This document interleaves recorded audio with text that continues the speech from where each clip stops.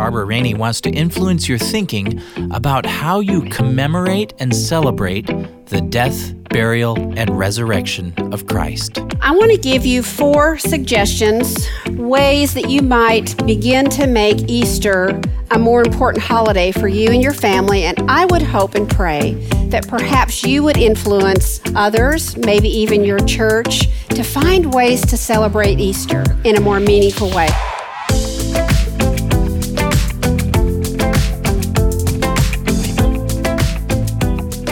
Welcome to Ever Thine Home with Barbara Rainey, a podcast dedicated to helping you experience God in your home.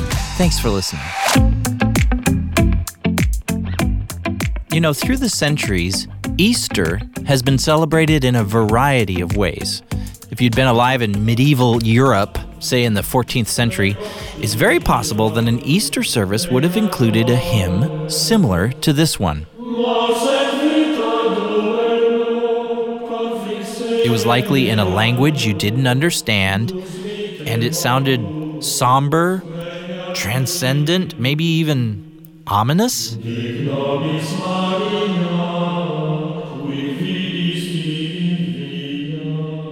Well, in 1739, the prolific hymn writer and leader of the Methodist movement, Charles Wesley, published a hymn many churches are still singing today.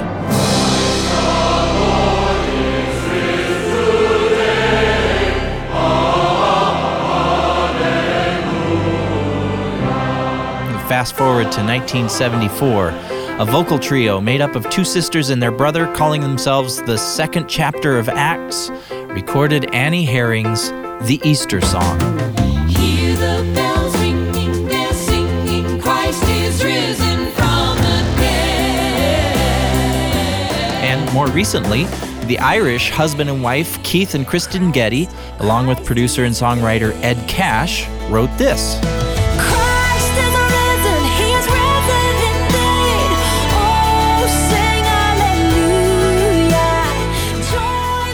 It's safe to say, musical styles have changed through the years, and when it comes to celebrating Easter, different cultures do it in different ways.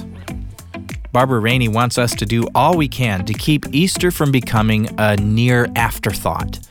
Easter Sunday is April 4th this year, coming right up. What are you doing to build anticipation and prepare for Easter? Okay, shameless plug, there's some great resources available at everthinehome.com.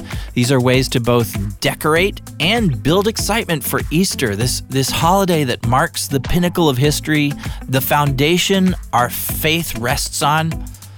Well, last time on Ever Thine Home, we heard the first part of a message Barbara gave a few years ago to couples on Family Life's Love Like You Mean It cruise.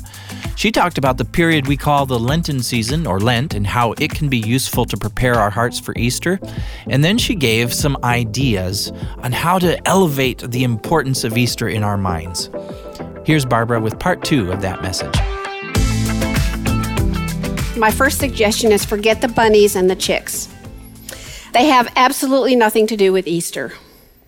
And yet I've been watching for the last few years, and that's all there is. In stores, that's what I see on people's front doors. It's what I see in their yards. It's what I see everywhere related to Easter. But they have absolutely nothing to do with Easter. Now, we Christians have found some really creative uses for eggs, and Family Life has Resurrection Eggs as a resource that we've created to help families or help churches communicate the gospel and the story of the resurrection to children. And so it's 12 eggs, and each egg has a symbol of what happened in Jesus' life, and it points to the resurrection, with the last egg being empty to illustrate the empty tomb. But I've also thought through how interesting it is that Paul said in the scripture, he said, when I was a child, I thought like a child, but when I became an adult, I put away childish things. Resurrection eggs are for kids, and they're great for kids. But I'm not going to decorate with bunnies and chicks anymore.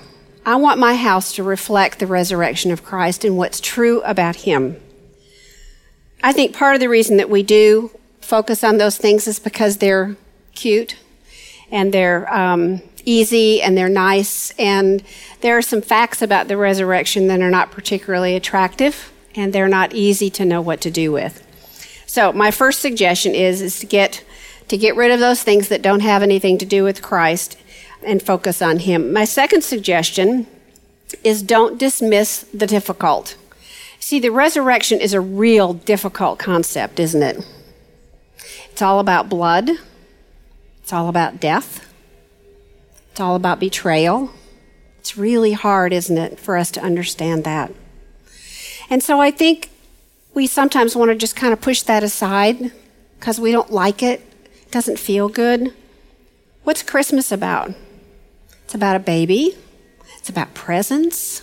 It's about stars and it's about angels. Christmas is a feel-good holiday. Easter is not a feel-good holiday. But I think as believers, we've got to move into that, which is difficult. I don't think we should run away from it.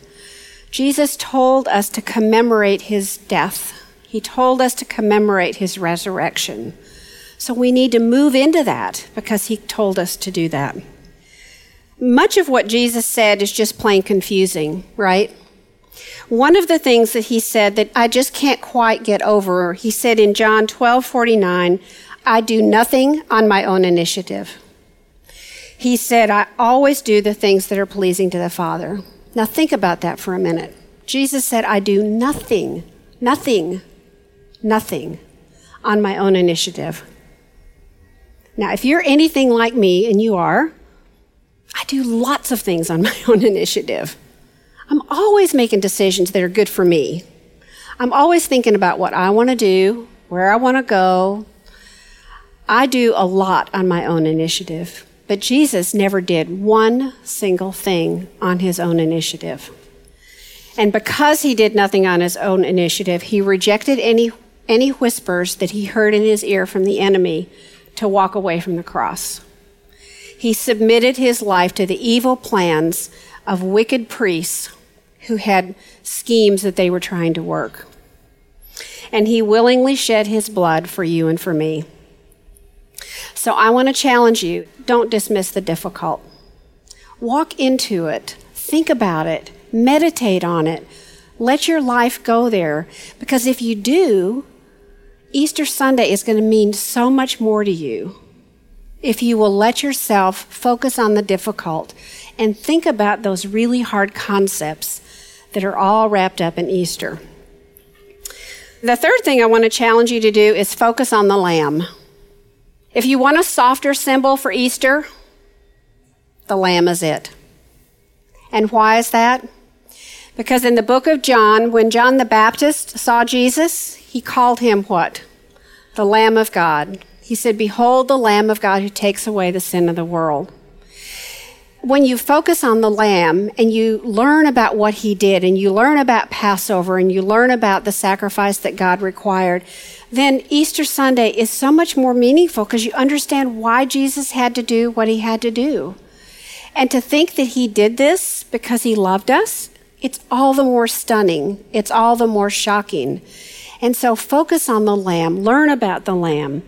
Jesus said in Hebrews 10:5, He said, a body Thou hast prepared for me. And the body Jesus had was destined from the very beginning to be slain for us because He was the Lamb of God. From the very beginning, Jesus was destined for sacrifice, and He voluntarily gave His perfectly lived life on the cross for me and for you. Good Friday is good because of the Lamb. So I want to challenge you to focus on the Lamb of God who takes away the sin of the world. And then number 4, I want to challenge you to marvel at the miracle. Have you ever witnessed a miraculous event happen? Or have you been to a really amazing geographical place like the Grand Canyon or Niagara Falls or Victoria Falls, something that just takes your breath away? When you go to a place like that or you see something like that, we're often speechless. The first time I remember we took our kids to the Grand Canyon and we blindfolded them and we led them all up to the edge and took the blindfolds off. And they all their jaws just dropped. And they were speechless. They couldn't even say anything because it's so amazing that we're at a loss for words. Jesus was speechless. But He was not speechless because of wonder. He was speechless before His accusers because He was being obedient. And again, he did nothing on his own initiative. Every word he spoke in those hours was because the Father told him to. And I think that's worth marveling over. I want to read you something that John Piper says in his book. It's called The Passion of Jesus Christ, and it's 50 chapters, just 2 little short page chapters each, about all the reasons why Jesus had to die. He said, "The most astonishing thing is that evil and suffering were Christ's appointed way of victory over evil and suffering. Every act of treachery and brutality against Jesus was sinful and evil, but God was in it. The Bible says Jesus was delivered up to death according to the plan and foreknowledge of God.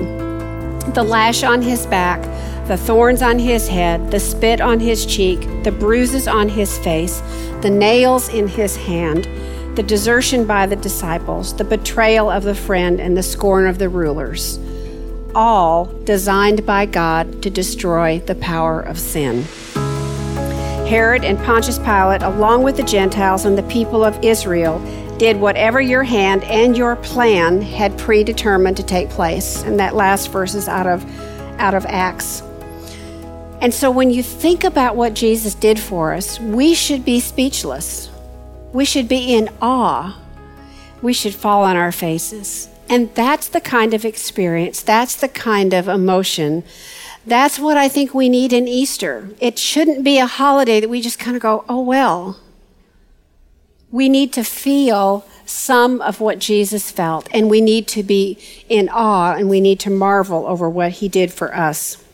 So how do you marvel at Easter? Do you prepare for days, creating an all-day celebration like none other all year long? Maybe. That might be a good idea. Or do you jump and cheer and even cry for joy, as so many of us do for our favorite sports teams? When was the last time you were in a group of people and you celebrated Christ's resurrection and everyone jumped and cheered and screamed and hollered and did like this, like we do for sports teams?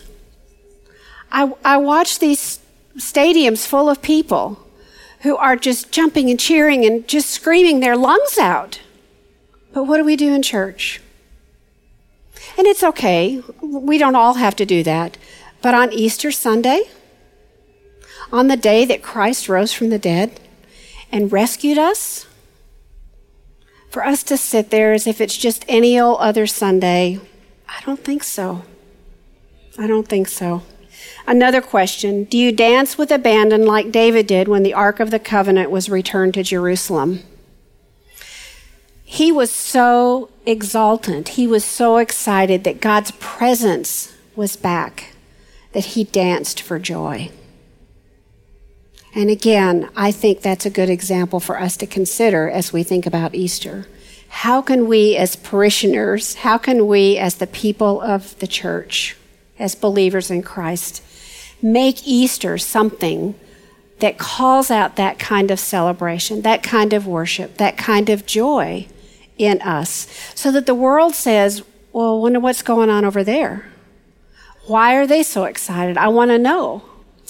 I want to challenge you to make a difference this year. I am praying regularly that God would grant us the favor and the ideas and the creativity and the stamina to come up with some really cool ideas for celebrating the resurrection of Jesus Christ. And I'm praying that many of you will be a part of that many of you will think of some ideas, that many of you will come up with something that your church can do. What can you do to celebrate all day on Resurrection Sunday? I believe that you can make a difference, and I believe that God wants to use you to make a difference in this holiday. I want to remind you of that verse. Thou art coming to a king, large petitions with thee bring. For his grace and power are such, none can ever ask too much. And I want to challenge you to think about that in relation to your life, in relation to your church, in relation to Easter too. And I want to close with a little prayer that's in the back of this book by John Piper that I think is really appropriate. Father, I pray for us, I pray for all of us, that the fog of our indifference to eternal things would be lifted. I pray that the reality of heaven and hell would become clear to us. I pray that the centrality of Christ in the history of the world would become plain, and that his passion, his sacrifice, his death would be seen as the most important event that ever happened. And I pray, Father, that you will grant me and many in this room ideas and creativity and motivation. Help us, Father, to elevate the celebration of Easter, the celebration of Jesus' death, burial, and resurrection to a place that is worthy of what he did for us. And I ask this that you might be honored and glorified. In Jesus' name I pray. Amen. Amen. We've been listening to Barbara Rainey with some helpful suggestions for ways to keep the importance of Easter in the forefront of our minds and in our families. In just a moment, we'll hear from Barbara's husband, Dennis. But I wanted to point you to the Easter-related resources available at everthynehome.com. As Barbara said, you're not going to find bunnies or chicks there, but you are going to find things like the new embossed metal cross that says Redeemer on it, or the Easter placemats, or the Worthy is the Lamb painting. These are just a few of the items available at everthynehome.com. Now, to close our podcast today, Barbara's husband, Dennis, takes us to God's Word. You know, if our listeners haven't read 1 Corinthians 15 recently, they need to go read it. It's a long chapter, but a great chapter, because it talks about one of the most incredible events in all of human history. It may be the most important event in all human history. It's where the God-man, Jesus, went to a cross, died on that cross for our sins, bore the weight, the punishment of God the Father, and then was buried, and 3 days later defeated death, came back alive, appeared to Peter and the disciples and to a number of people, and then was transformed 40 days later to be seated at the right hand of God the Father. And Paul writes in 1 Corinthians 15, he talks about how if Christ hasn't been raised from the dead, then he says, we're still in our sins. And he makes this statement. He says, if in this life only we have hoped in Christ, we are of all people most to be pitied. If Christ didn't do that, we're doomed in our sins, but he did do it. He did live a perfect life. He did go to the cross. He did bear the penalty of our wrongdoing, our law breaking before Almighty God. And then he died and was buried. And then on the third day, he defeated death and came back. And because he's alive, he offers eternal life to all. This podcast is a production of everthynehome.com.